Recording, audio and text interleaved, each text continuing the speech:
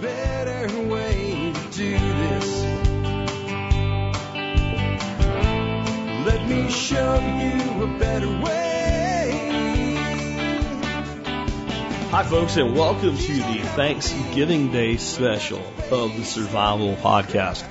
This show is based on an original broadcast that was done from my car. Everything you're about to hear was done from memory and a couple note cards while doing about 65 to 75 miles an hour down the highway, weaving in and out of traffic, one day before Thanksgiving back on November 26, 2008. Over the years, many of the people in the forums took different episodes of the podcast and put them into transcripts, and this was one of the first one that was ever put into a transcript. And so I'll be reading from that transcript in just a moment. A couple of years ago, I did this. And when I did it because the original one from the car had been remastered, and it had just lost its audio quality. And it was always subpar audio quality to begin with because it was something from such early days of the show. Again, all the way back to 2008. So I decided to go ahead and redo it this time around. And if you're listening to this, it could be 2018 or it could be 2028. My hope with this episode is that I'm so happy when I'm done with it this time around that it just becomes the one I can rerun every year without touching. I just change the episode number on it. I do try to really relax for our holidays. The family holidays for me have always been a big thing, and I'll tell you what it goes back to. When I was coming up in the world originally professionally, I was in the world of telecommunications. And I worked long hours, a routine, shift without any extra hours added to it. Just a typical thing that I might have done back in the day was, I'd leave my home Sunday morning, get to work about 7 o'clock Sunday evening to begin my work. And I'd work 7 o'clock at night to 7 o'clock in the morning. And I'd do that all week and get off at 7 o'clock in the morning Friday and drive home. Of course, by the time I did that from a place like Houston or New Orleans going back to Dallas, that had eaten up most of the day and I'd need to sleep. And there was a lot of things that I did like that over the years, working additional jobs, contracting, etc. And with telecommunications, you generally work a lot of time when you're doing extra hours at times when other people don't work. The middle of the night, especially, this is going back in the day when people actually used things like landline telephones, where you might be taking circuits down and stuff like that. But one of the things that we did do during that time is we always had a shutdown between Christmas and New Year's. Even though that would be kind of a good time, you would think to do that, but it really isn't because everybody's on the phone. Again, this is back in the days of landline telephone. And it just became a tradition for me. It became something I could rely on that, my Thanksgiving holiday and my Christmas and New Year holiday, I could count on having them. So I decided that was a time to spend with my family. So I try to set up these holiday shows so that I can still do those shutdowns today, spend them with my family, and I hope that you do something similar in whatever way that you can to make this time of year special with your family and your friends. With that in mind, let's go on back to the original survivalist view of Thanksgiving, first published the day before Thanksgiving in 2008. Here we go. First of all, the traditional view is in 1621. A bunch of pilgrims got together with a bunch of Indians and had a great big feast. They had turkey, gravy, and mashed potatoes. All the pilgrims were dressed in black and white. They had big buckles on. It's not far off, but here's some problems with it. One, they didn't have mashed potatoes. They didn't grow potatoes in the northern colonies that first year. Number two, they didn't have buckles. All those little kids and buckles and school plays and stuff. Buckles didn't get into the fashion until the 1700s. There's no buckles. They were wearing black and white, but that was because they had the feast on a Sunday. And the pilgrims wore black and white on Sundays. It was what they called their formal attire. They didn't always run around in black and white while they were working in the fields and hunting and fishing and farming. It's a myth. Women mostly wore colors like reds, greens, and tans. The men wore colors like tans, grays, greens, tweeds, beiges. So they weren't always running around in big top hats with buckles on and gaiters and things like that. So it's a myth. It's not a big myth, but it's a myth. Turkey, They probably did have that. The original recorded journal entry of Thanksgiving says they shot as much fowl as they could. That would have probably been a lot of ducks and geese that time in New England. Another belief is they had this holiday the third week of November. They didn't. It was somewhere between the end of September and the beginning of October that they had the original Thanksgiving. If you've ever been to New England, well, you'll know why. Now here's the big myth.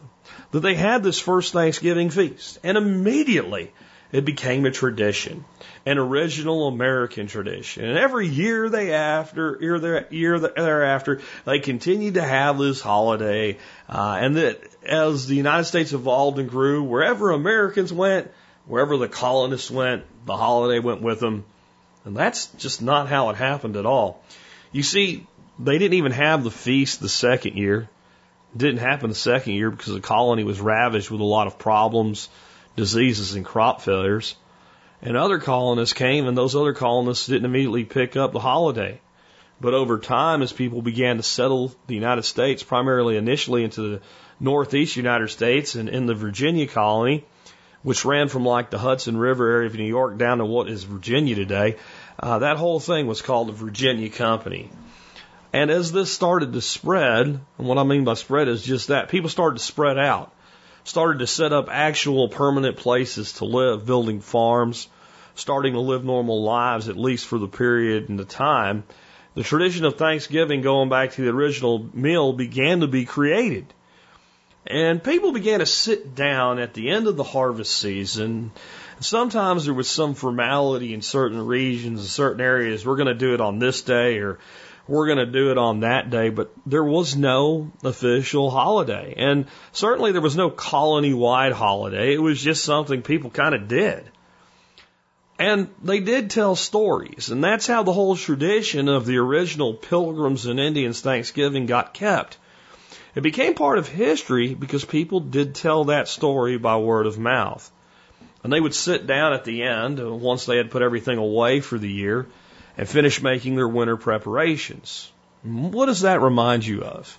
The ant and the grasshopper? Modern survivalism?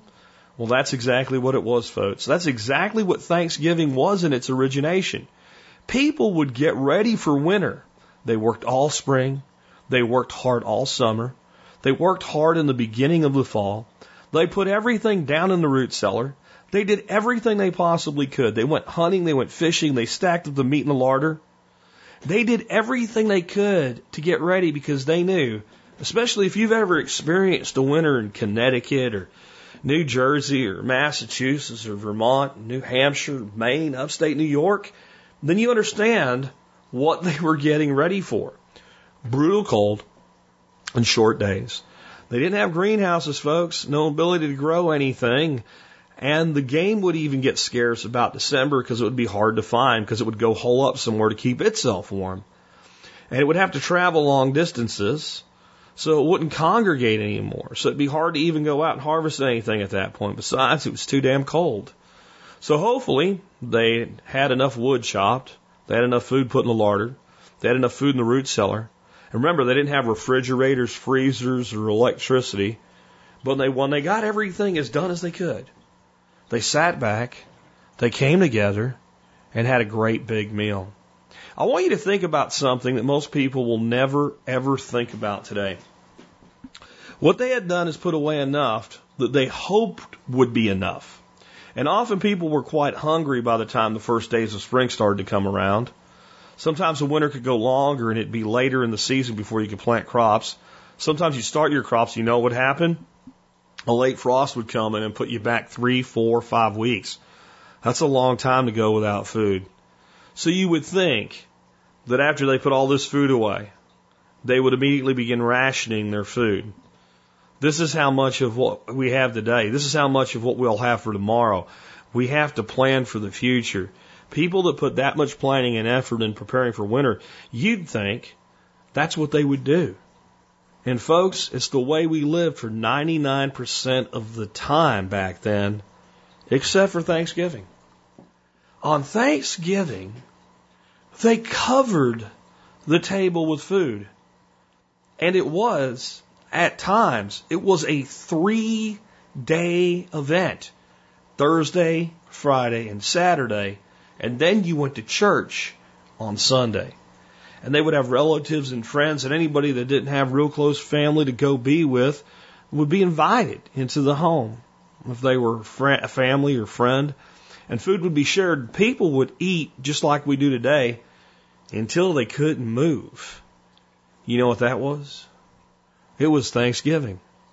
It was also a reassurance that we're going to be okay. We've been good ants. We've worked hard enough. We're going to make it through the winter. We will be here to see spring. It's okay to enjoy the fruits of our labor and our efforts. It's okay to share with others. It's okay to be grateful for all that we have. It will be enough. I sure wish that instead of just teaching our children in school about Indians and the Pilgrims and the fake buckles, that maybe a little bit more of that was going into our education system.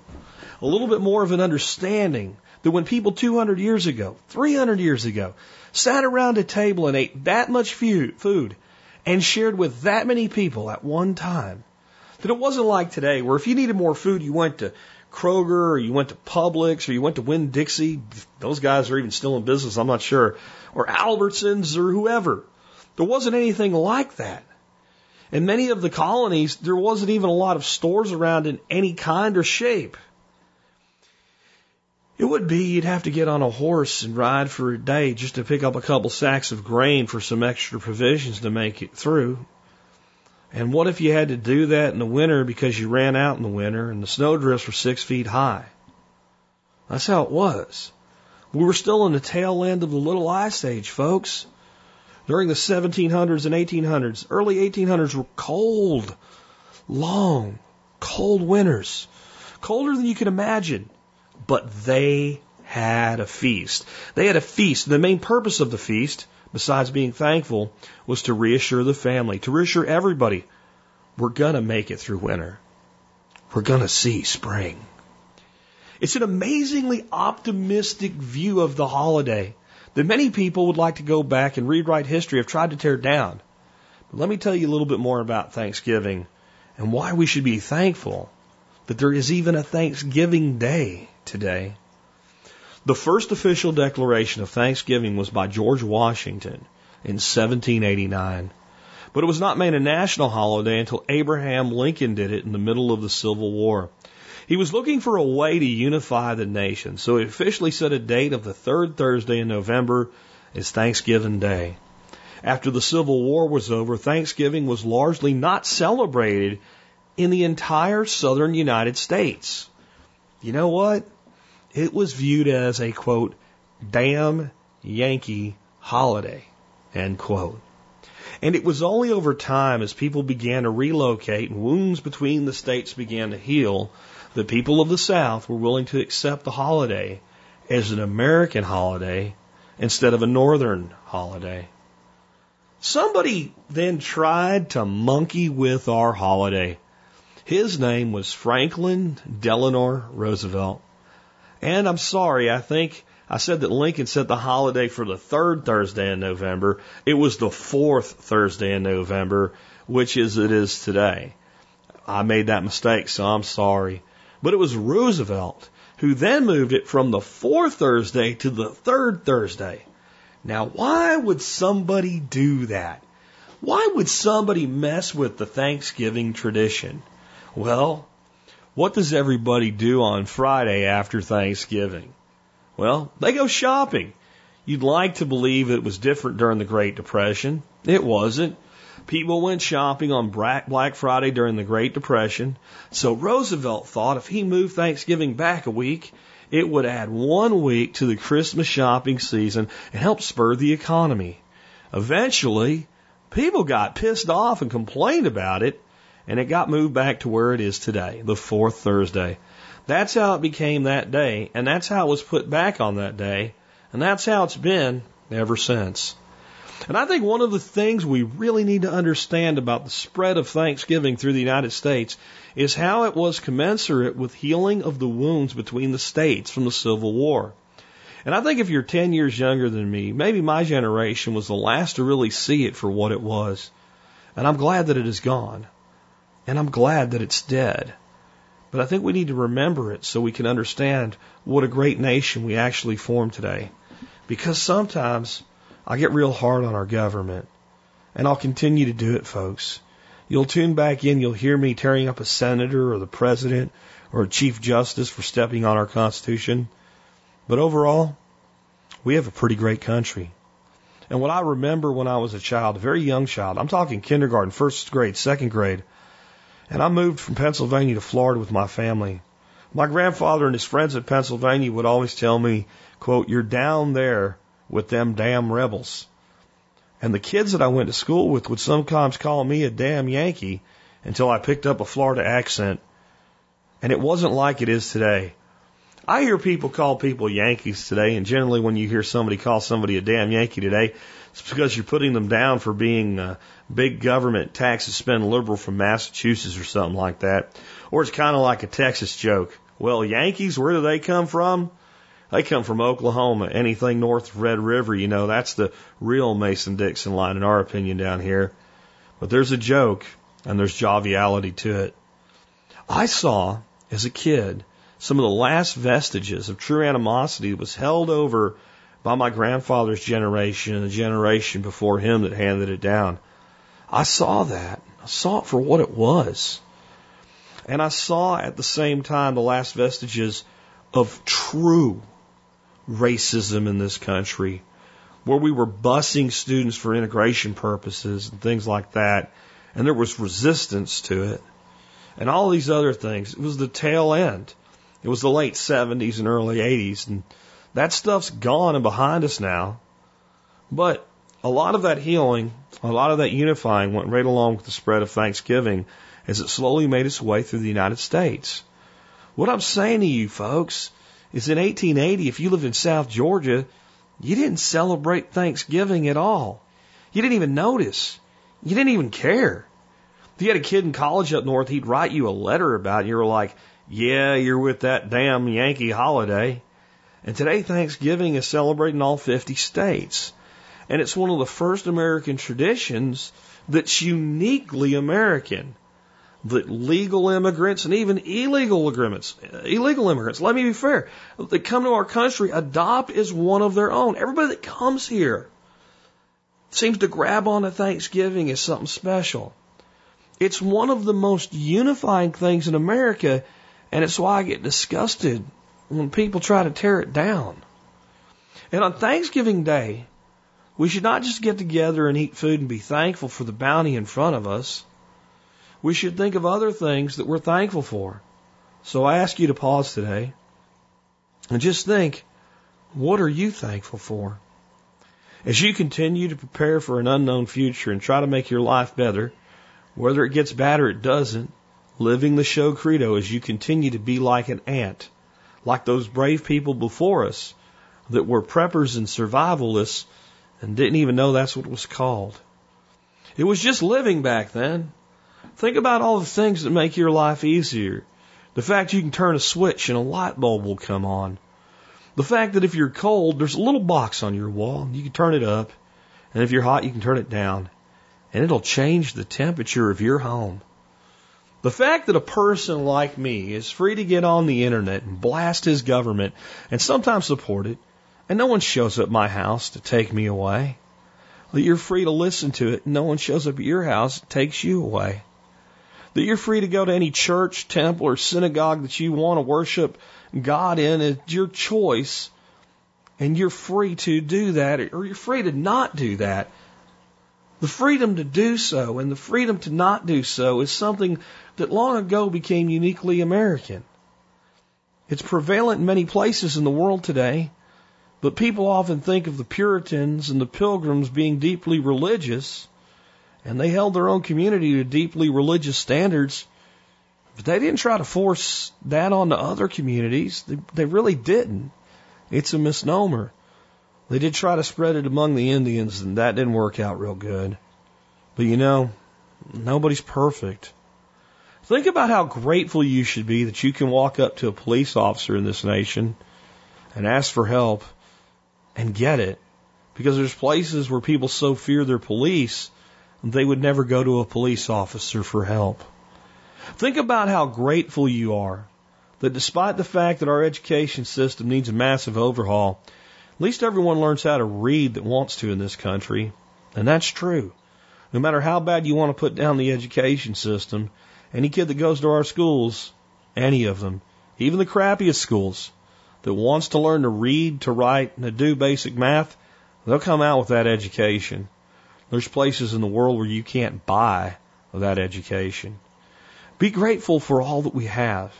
And just remember that unique part of Thanksgiving that no one ever talks about, that I talked about to you earlier. Just remember when people 200 years ago sat down to a massive banquet, it wasn't just patting themselves on the back. It wasn't just being thankful. It was, we know winter's almost here. We know that the last day that the sun is really going to warm our faces is over for a while. We know we're going to go into a darkness. We know we're going to go into a time where there's not very much. But we're also going to feast. And we're not going to ration today or tomorrow or the next day. We're going to feast for 3 days because we know we'll see spring. And folks, there could be no better time to think of that than today. Because today our nation is headed for some very tough times.